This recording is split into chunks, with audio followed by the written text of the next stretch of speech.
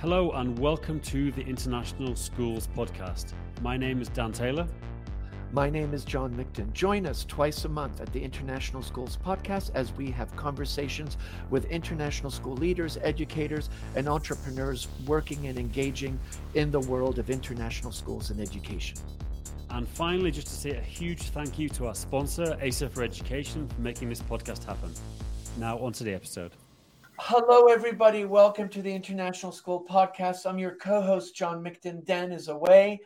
Again, busy time for everybody, as always, and we thank you for your comments. There's been a lot of comments on various podcasts, and we really appreciate the feedback. And of course, suggestions. People have been messaging me and saying, hey, you should think of this or that. So don't hesitate. But I'm very excited because I have somebody that I've been following for quite a while, and I always get so inspired. And I know in my last professional situation, I used a lot of his resources, especially the 4-shift protocol, and really transformed our team in the way we approach the integration of digital learning and digital literacy, more in maybe appeasing, and maybe appeasing is the wrong word, but kind of calming the anxiety level that sometimes people have when they're wanting to integrate or where they feel they have to integrate. And no better person to talk about that than Dr. Scott McLeod. So Scott, such a pleasure to have you. So nice to see you. You've been really busy. If anybody's following Scott on Twitter or LinkedIn, he is traveling and working and supporting teachers and school districts. It's just phenomenal. So we feel really lucky to have you. Hopefully a little respite before you head out again. Thanks for all the kind words, John. It's nice to be here. So, Scott, you have 2 books that many of our audience are familiar. I think the one that most people might be familiar with internationally is Harnessing Technology for Deeper Learning, which really engaged the reader and to think about, how do you harness technology in a meaningful way and really making it student-centric and giving us some really concrete questions and dispositions and approaches that very likely often were different from other frameworks. And the sentence that always jumps out to me is, how can I help you? How can I get you there? A very supportive, I'm not in control, but I'm here to support you. Maybe we can talk a bit about that. And then, of course, your latest book, Leadership for Deeper Learning, which is another excellent read. And if audience members have not read either, I recommend you do that. The show notes has a lot of resources Scott has kindly shared out. So, Scott, talk to us about maybe why this approach that was very different from, I think, what other frameworks like the SumAir, the TPAC, you really almost did a shift in some ways. You went with it a different way. Why? Thanks, John. So, the book Harnessing Technology for Deeper Learning has been out a few years now. We're very grateful for the response that it's gotten. It's a little bit of a misnomer. The publisher put the word technology in there. It's really more of a deeper learning redesign book. But when you work with publishers, sometimes they insert the word tech because they think it'll hit a certain market. I think the book and the 4 shifts protocol that goes with it, which is free, by the way, is really intended to solve a design problem, right? I think you noted that some of the frameworks we have for technology integration, for example, like SAMR and TPAC and, some of the others, they're very general. Like they're meant to sort of give people a sense of where they might live on a continuum, but they don't really tell people what to change. And so, you and I have both worked with educators for a really long time, and that they need some very concrete support and scaffolding. And so like any good protocol should, the 4 shifts protocol is intended to give some very concrete, specific look-fors and think-abouts that you can actually shift on or pivot on, right? And nobody likes the word pivot after the pandemic. So, instead of just saying, make a generalized guess about where you live on some generic continuum, we're saying things like, well, if you really care about student agency, here's 9 really concrete questions you can ask yourself and you can shift on if you desire, right? So like, for example, who's the primary driver of the dock time? Is it you or is it, the students? And if it's more you, then how could you redesign that so it was more students?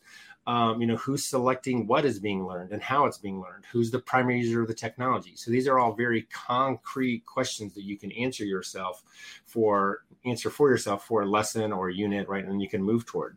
Similarly, if we're talking about real world authentic work, we're asking questions like, are you asking students to create a real world product or a performance? Is there an authentic audience?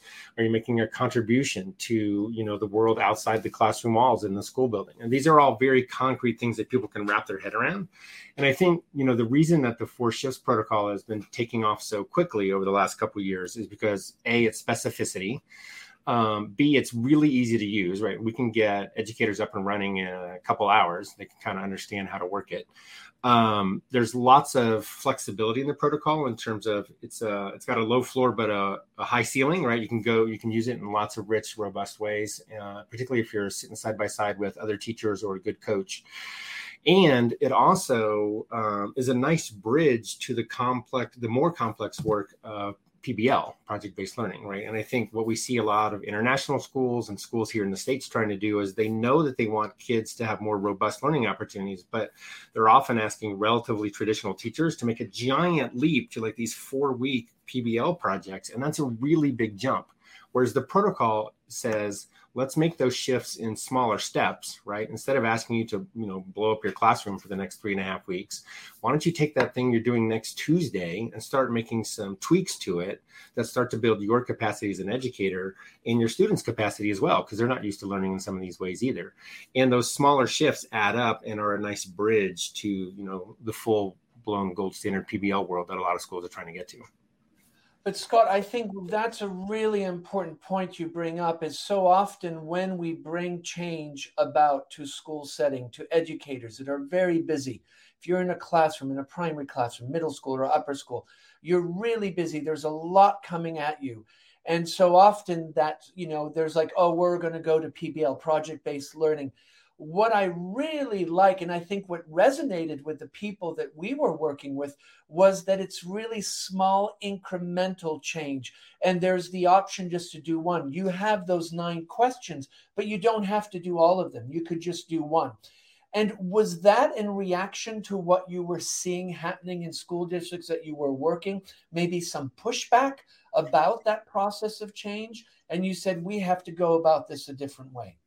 Well, yeah, because I think, we have all these, big visions about what we want student learning to be, but we don't build in the scaffolded structures and supports necessary to help people get there. We just kind of throw people to the deep end of the pool and like, go swim. And then, a lot of them don't. Because again, it's too big of a leap for them. So I think, as a school leadership professor who thinks a lot about systems, we have to think about what are pathways and easy on-ramps that help people get moving, that have early wins. They can see, quick successes, and they can then build on those, right? And then as the boulder gets some momentum, right, then we start shaking off the moss of the old system and we start, moving in some new directions. But I think there's an intentionality to this work as well, right? Like if you just say to a teacher, well, if you just make a tiny tweak in your instruction, next Thursday, then you're good.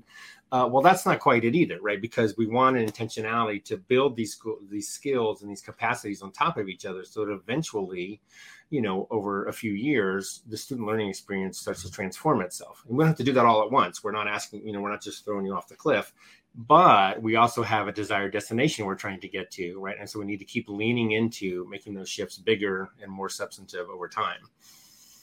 When you work with groups of teachers, I imagine sometimes you go in a room and you notice that there's a lot of resistance. What is it that you're doing, or when you engage with them with the 4 shifts protocol, where suddenly they say, oh, hold on here, I can engage with that? Because so often people, whenever you present anything and there are 100 people in a room, or even 20 or 5 in a classroom, there's always an initial guardedness about engaging with anything. Sure. Why do you think, and what have you noticed that shift? And it's the 4 shifts protocol. The word is just wonderful in that way too. So I think the best way to learn the protocol is just to start redesigning with it right away, right? So I usually start with Section C, student agency, because it seems to be the easiest one for people to wrap their head around. And so, teachers may have an initial guardedness or reservation about the work that we're trying to do. But, within 12 minutes, we're already starting to redesign a lesson in concrete ways that give kids more voice and choice and some more control and ownership. And they start to see that it's actually not very hard, right? And so, again, those quick wins, those early successes are really critical, where we can say, look, and we keep saying over and over again, it's not that every single activity that you do with kids has to be really high in student agency. The protocol is an if-then tool.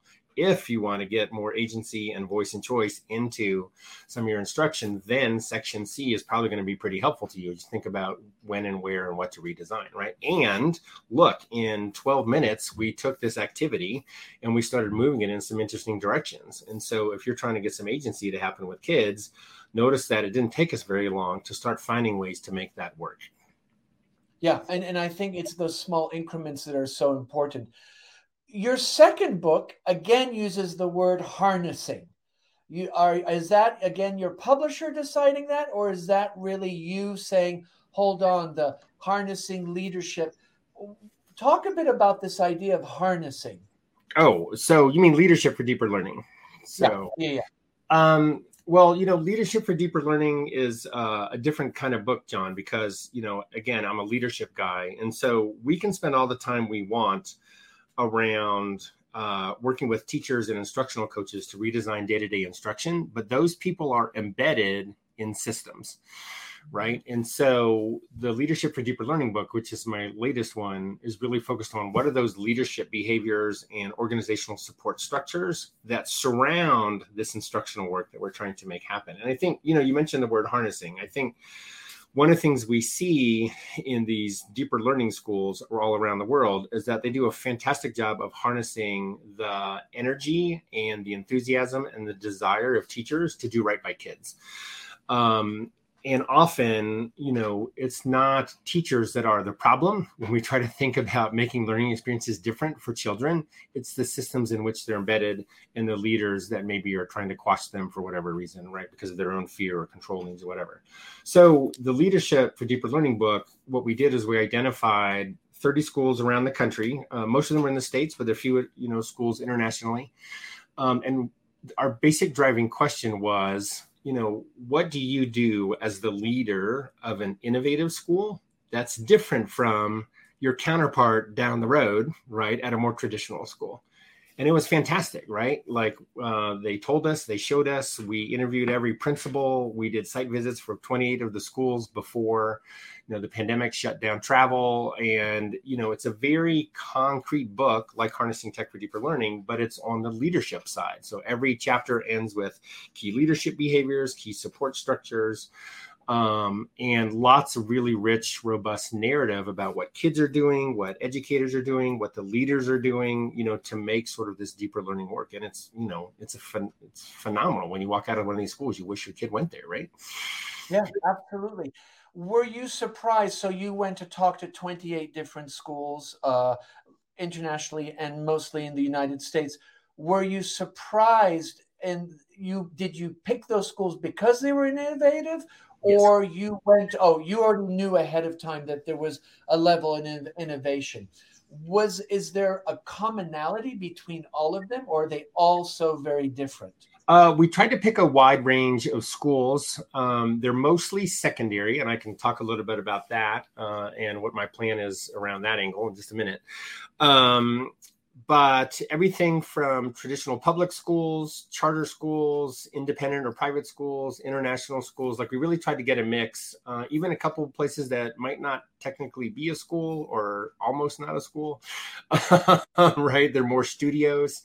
And just try to pick sort of a wide range of things that we know were happening, that were pretty interesting, just so we could kind of get a diverse spread of experiences and contexts. And so when you went to these schools, you had a set of questions you were trying to kind of get out of these leaders? What was their magic sauce, if you want to call it such? And do right. Did some of them not even realize that they were being innovative? It was just second nature? Or how purposeful were these leaders? Had they really sat down and said, okay, my why is this, my when, how, what? or was it something just organic, something in the water, if you want to even say it like that? Yeah, thanks for asking. So we interviewed every principal before we did a site visit. So we had some basic knowledge and understanding of how the school operated and what it was trying to do before we visited. And then usually our site visits were, follow-ups where we dug deeper on things we wanted to know more about. We got to walk the halls. We got to visit classrooms and see teachers and kids in action. They also told us interesting things, beyond what the principal had shared. But John, there's incredible intentionality in a deeper learning school because, they're trying to create a learning experience for kids that is very different from most of the schools around them, right? And so they have to think very hard about what structures do we need to put in place? What kind of systems do we need to make, to give kids lots of agency in their learning because, we're so used to them having almost none, right? So, they think a lot about design and about structures and about systems and about empowerment. And, as I've said to people before, a school that is designed primarily around factual recall and procedural regurgitation is a very different place than a school that's designed to prepare kids who are thinkers and problem solvers, right? And so the deeper learning, thinking, problem solving school doesn't just happen by magic, right? Like you literally have to be very purposeful about creating new spaces and new ways of being and new ways of thinking and having different kind of conversations with parents and kids about what you're trying to make happen. And I think, you mentioned the secret sauce. I love that phrase. I think the secret sauce for these schools is a really strong commitment to empowering kids to drive a lot of their own learning in meaningful ways that are interconnected with the community around them, right? So so they're really trying to create difference makers and really empowered, change makers and learners. And I think the second part of the secret sauce is they're doing the exact same thing with their teaching staff, right? So when you talk to these teachers have really high levels of trust and efficacy and agency themselves to design learning experiences that look very different from more traditional teachers who often maybe would like to do that kind of work with kids, but feel beat down by the system that they're in. Now you refer, and as you're describing these profiles, is always this idea of design, intentionality, and structure. And so often, you hear stories of amazing principals, and it's really driven around the personality, the energy, kind of the rock starness of that individual. But what I'm hearing, you're saying, hold on here, there has to be a systematic structure, and you have to design it in a way that actually, if that person's not there, that the intentionality and that culture can continue. Yeah, absolutely. And, for some of these schools, like some of these charter schools or these independent schools, the founder's vision often is really strong and carries it for the first X number of years. But, nobody stays in that role forever. They retire, they get ill, they move on to another adventure, whatever. And so the question then is, how do you build sustainability of the learning model and the school model so that it doesn't fade into something else, right?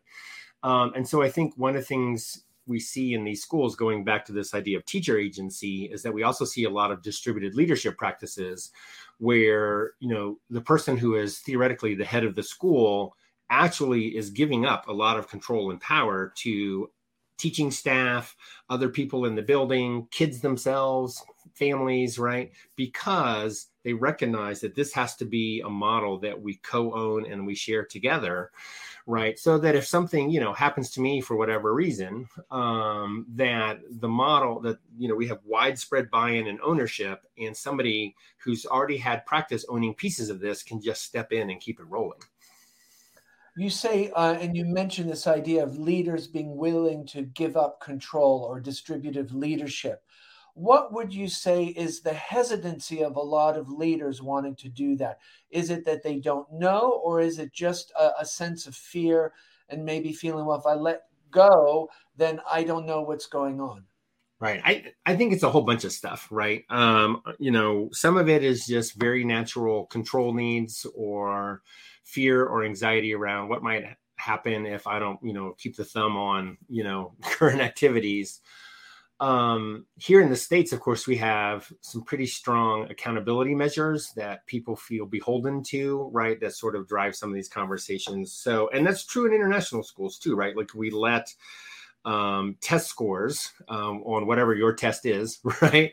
Or certain curricular expectations sort of shape the way we think about what we're trying to make happen with kids. And I think one of the things we're finding in deeper learning schools is that they're saying that we might actually share the same goal. We might actually also be trying to have kids do really well in AP classes and in the IB program and on the SAT and the ACT or the state test or whatever. And we just think there's a different way to get there, right? And so the way is not creating a very highly structured, rigid, regimented, curriculum that might even be scripted, right? They're doing some of that in the US.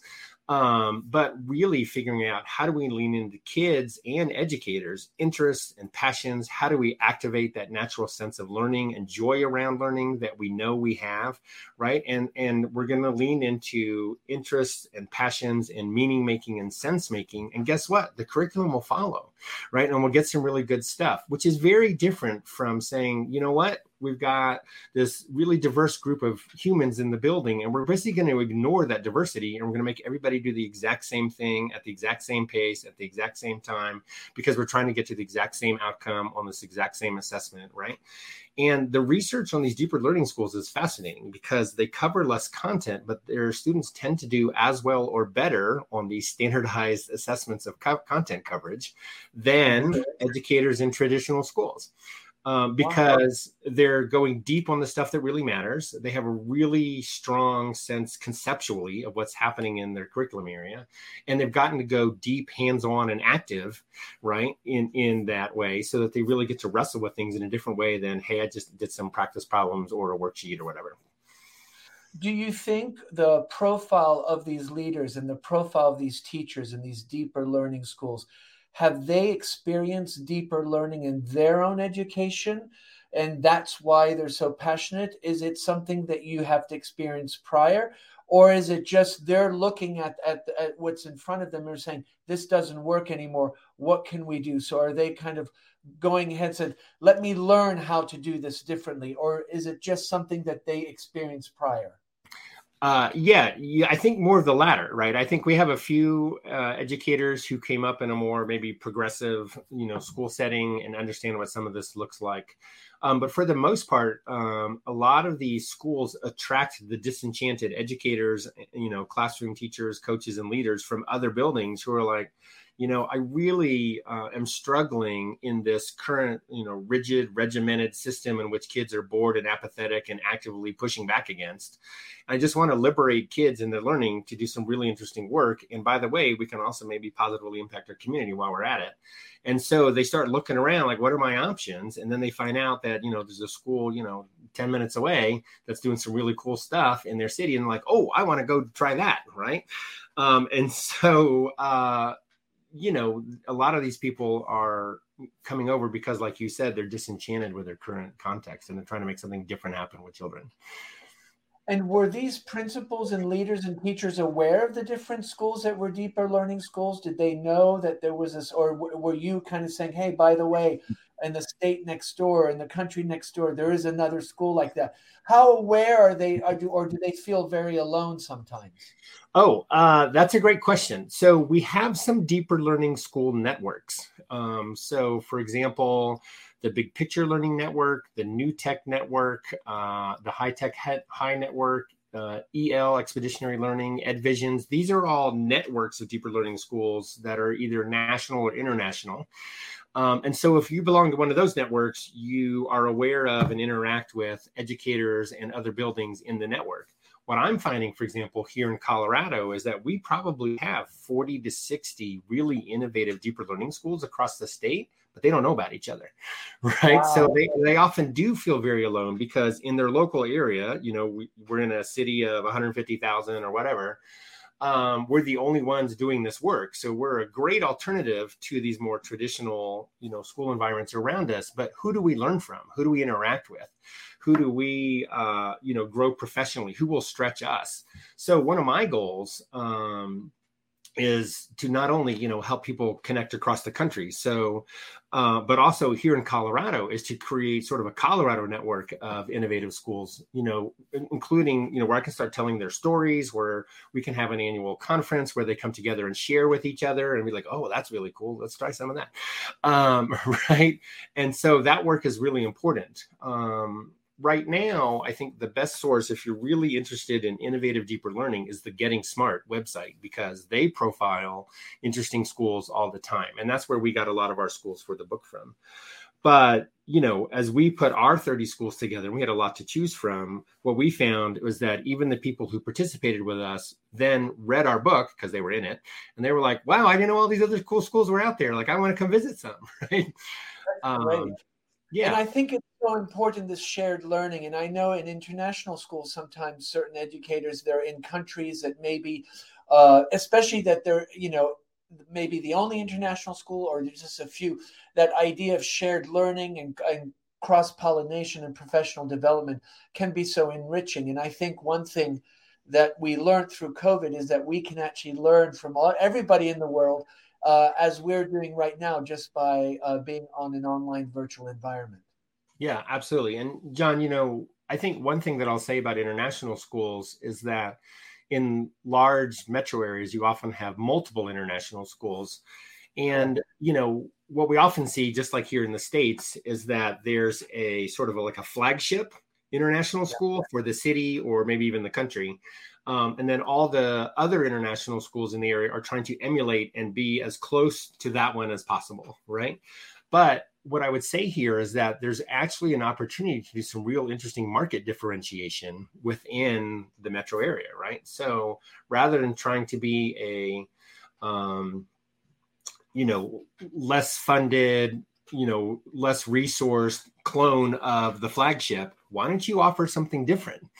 And you might be surprised that there's actually a real appetite from a number of families and kids for a different kind of school model, right? And I think we see that play out over and over again in metro areas in the States, where instead of trying to, be a cookie cutter, copy of, the big dog independent school, they're saying we're going to offer something that's very unique. Your kid's going to have a very different kind of learning experience rather than just, a shadow version of the big dog. And it's going to be great. Like, come over here and watch what these kids are doing. And so I think there's an opportunity there for international schools if they choose to lean into it. I think that's a really interesting point you bring up, because there are, cities, large metropolitan areas all over the world. And there is this flagship school. And then you see 2-3 other schools opening up and trying to do the same. But because that's kind of the known quantity. And if it works for them, maybe we can get some of the crumbs, or we can get some of that aspect.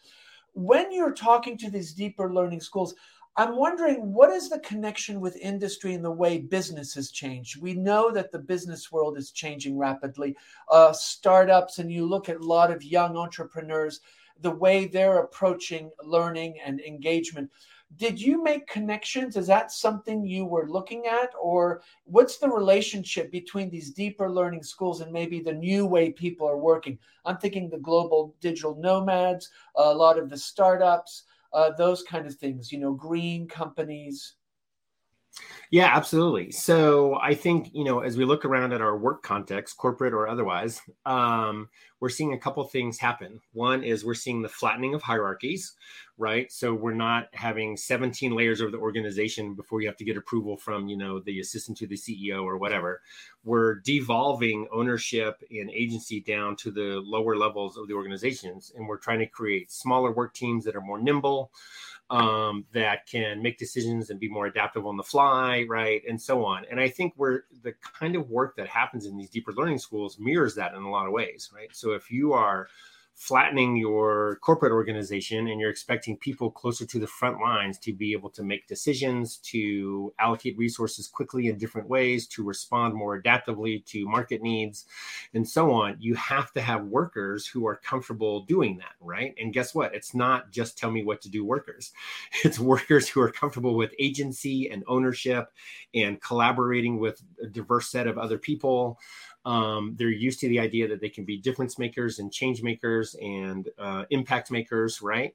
And so these deeper learning schools are fantastic incubators and laboratories to prepare this kind of future employee, right? Or I should say current employee, right? Because they turn out students who know how to wrestle with complex problems, who know how to lean into difficulties and challenges rather than away, who are not saying, just tell me what to do, because otherwise I get anxious, right?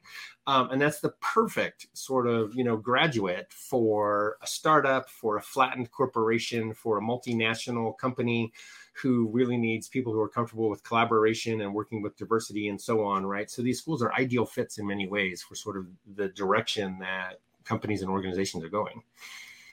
And one thing that, during COVID, there was a lot of talk and articles that, okay, we've had COVID, now we're going to do school differently. And there was a lot of talk about it. And somehow, we were online, we were re-looking at the curriculum because suddenly we had to pivot to a virtual environment. And we're realizing that some of the things that we were doing really don't work. And especially when you go online. So there was this whole narrative that school was going to be different. Has it changed, or have we just gone back to our old habits? Right. So I always say that the number one challenge to transforming school for a global innovation society is not resources or the tests or external mandates or funding or any of that. It's our mindset of what school should look like. Right. And those mindsets of what school is, right, are deeply, deeply embedded in our psyches. And so you can go up to anybody on any street in any country and just say the word school, and a whole host of images come to them, right, about what school is. And it's rooted in what their experience looked like, what their parents and grandparents' experience looked like. And all of a sudden, these deeper learning schools are coming around and saying, we're talking about something very different here, right? And, we're not talking about kids as passive recipients. We're not talking about teaching as a transmission model with kids then regurgitating. We're talking about empowering kids to be difference makers. They're out in the community doing cool stuff. They have lots of ownership. We're using tech in interesting ways rather than controlling kids with tech and so on, right? And that really messes with people's minds around what school should look like. So after a pandemic, no, we haven't tried to really significantly change how we do school, mostly because of our mindsets of what school should be. Those mindsets are now being reinforced by political messaging around learning loss, right? And catching kids up, and test scores are down and whatever. And I think what's been interesting for me to observe here in the States, at least, is that kids still have a lot of trauma that they're carrying with them from the pandemic that is going unaddressed in school settings. Educators are also carrying a lot of trauma, and so are families. And yet these learning loss conversations are pushing even more heavily into traditional school models under the catch-up language, right? We got to catch up. We got to catch up. We're going to lean in more heavily into traditional schooling practices because we got to get those scores up and learning loss and blah, blah, blah. Instead of recognizing that what kids really need right now is they need a deep breath. They need a lot of care. They need a lot of relationships. They need a sense of agency and ownership that they probably didn't have during the pandemic, right? Because they were stuck at home and isolated and anxious. And it's that sort of that foundation of care and relationships that is then going to allow us to bridge back to the kind of teaching and learning that we need to make happen. And I see way too many schools in the U.S. that, because of the learning loss rhetoric, are diving immediately and accelerating and leaning hard into academic processes without all the other stuff that surrounds it. And then they're fighting with their kids all the time and it's not working, but they don't know what to do differently. And these deeper learning schools just operate in a different modality, and they're having many fewer of those problems. Is learning loss, is COVID a scapegoat for learning loss? I don't know about that. We had a pretty substantial disruptions in people's lives and academically. So, but I'm wondering this because this learning loss of narrative seems to have really percolated up, and it's almost like, okay, now we have to change everything and catch up so we get these better scores.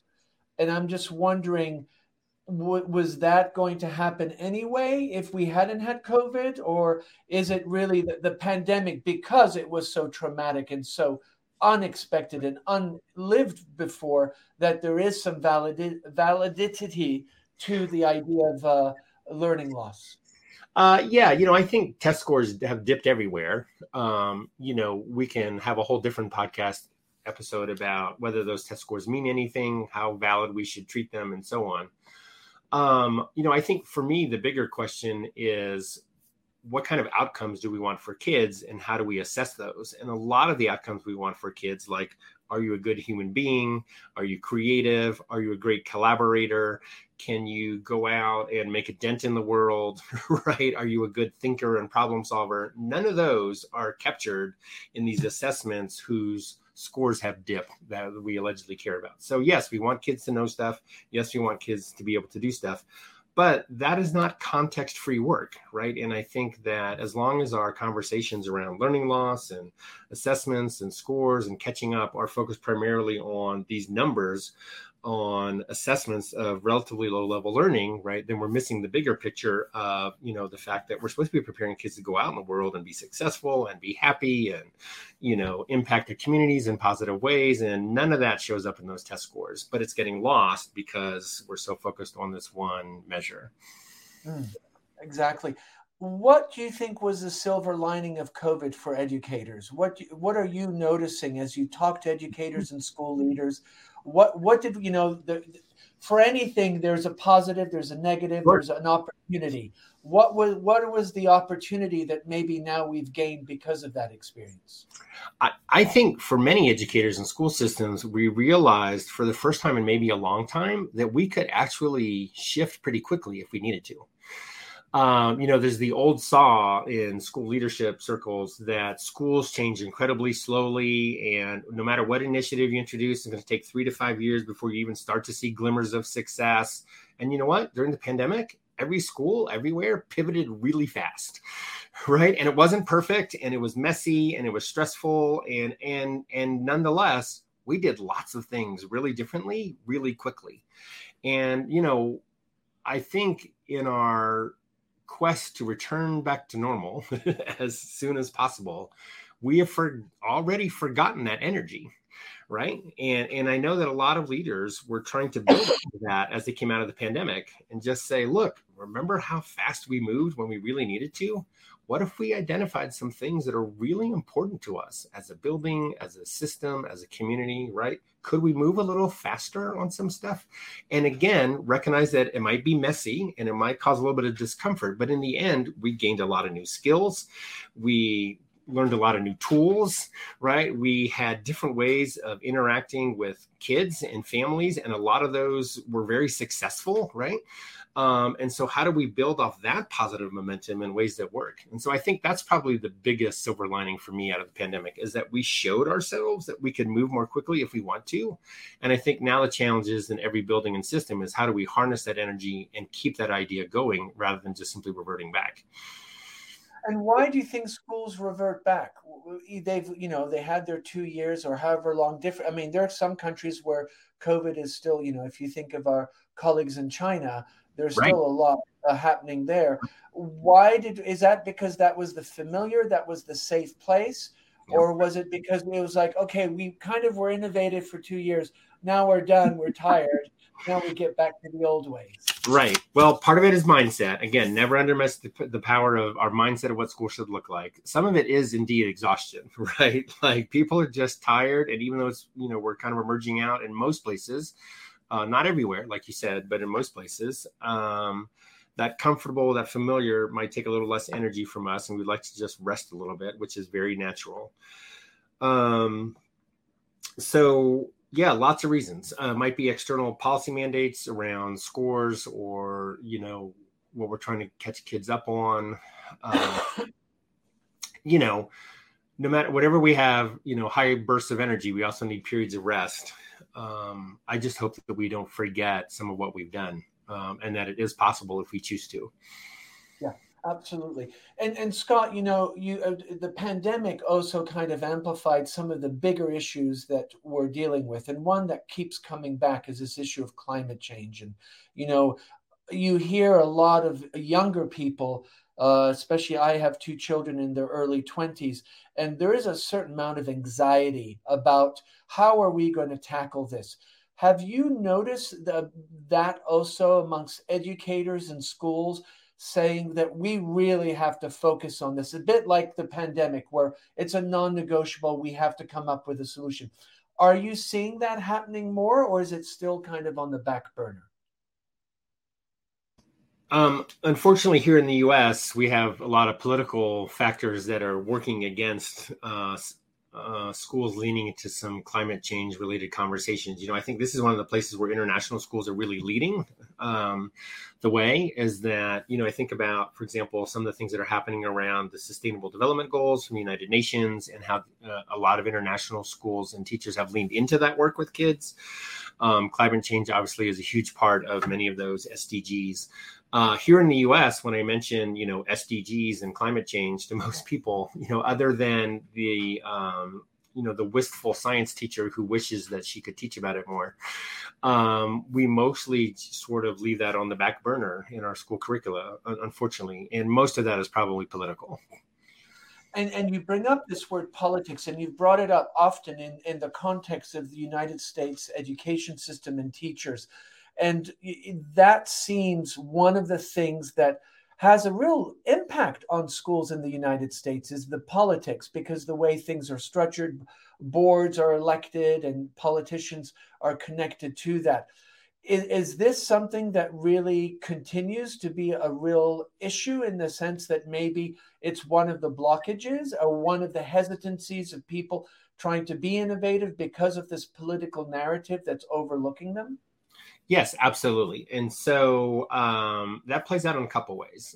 The first one is just to recognize that any school environment is inherently political. So even in an international school community, right, which is smaller than, say, a state or a nation, there are intense politics within that community. So Yeah. I mean, don't pretend otherwise, right? Yeah. And in the United States, these political narratives impact schools in a variety of ways, right? So,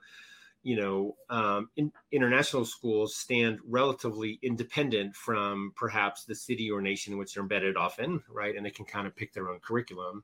In the US, right, if you're a public school, for instance, you don't have that flexibility. You have to implement the state curriculum that your state has decided on. So if your state is saying that you can teach certain things, or that you can't teach certain things, or that you can't talk about certain topics, right, then that shapes, state-approved curriculum and state-approved textbooks and state-approved, instruction, and teachers can get disciplined or terminated if they, talk about things they're not supposed to. So all of that has sort of a real big impact on what instruction looks like. But the politics also plays out in other ways. So during the earlier days of the pandemic here in the States, we treated teachers as heroes because they were stepping up even as their own children were sick and their own families were ill or dying.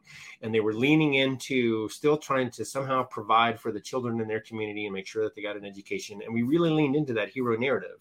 And somewhere along the way in the States, in a lot of communities, teachers became villains, right? They became villains because they were advocating for their own safety. They were advocating for the safety of their children and their families.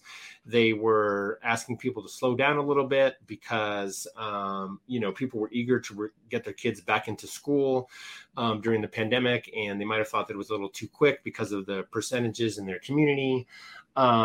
They were advocating for some different kind of learning and teaching happening because everybody was exhausted. And somehow the narrative flipped and they became villains.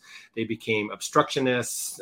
They became the people to blame because kids were stressed and angry and not successful academically. And what we're seeing now as a result of all that political narrative, right, is you can only beat up on teachers for so long before they've had enough. Right. And so as teachers are saying these kids have extra needs as they return back from the pandemic and they're not being met, there's a lot of stress in the building. We're all burnt out and overloaded and exhausted. Please, school system, help us address some of this. And the school systems are too brittle or fragile to accommodate that. Parents are hollering at them.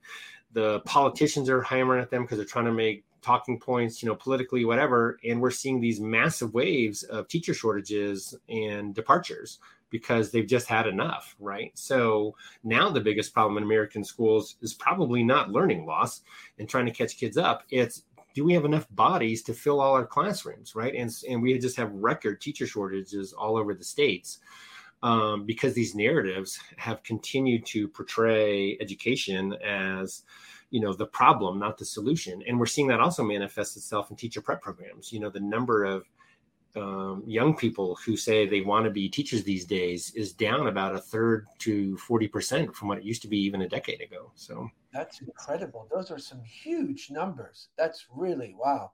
That's really sobering. Scott, we're going to come into 2023, and I'm sure you have all kinds of projects ahead. What are your hopes for teachers in 2023? What are you thinking, thinking about all the different groups that you've supported and interacted with? What is your hope for what 2023 might look like for educators?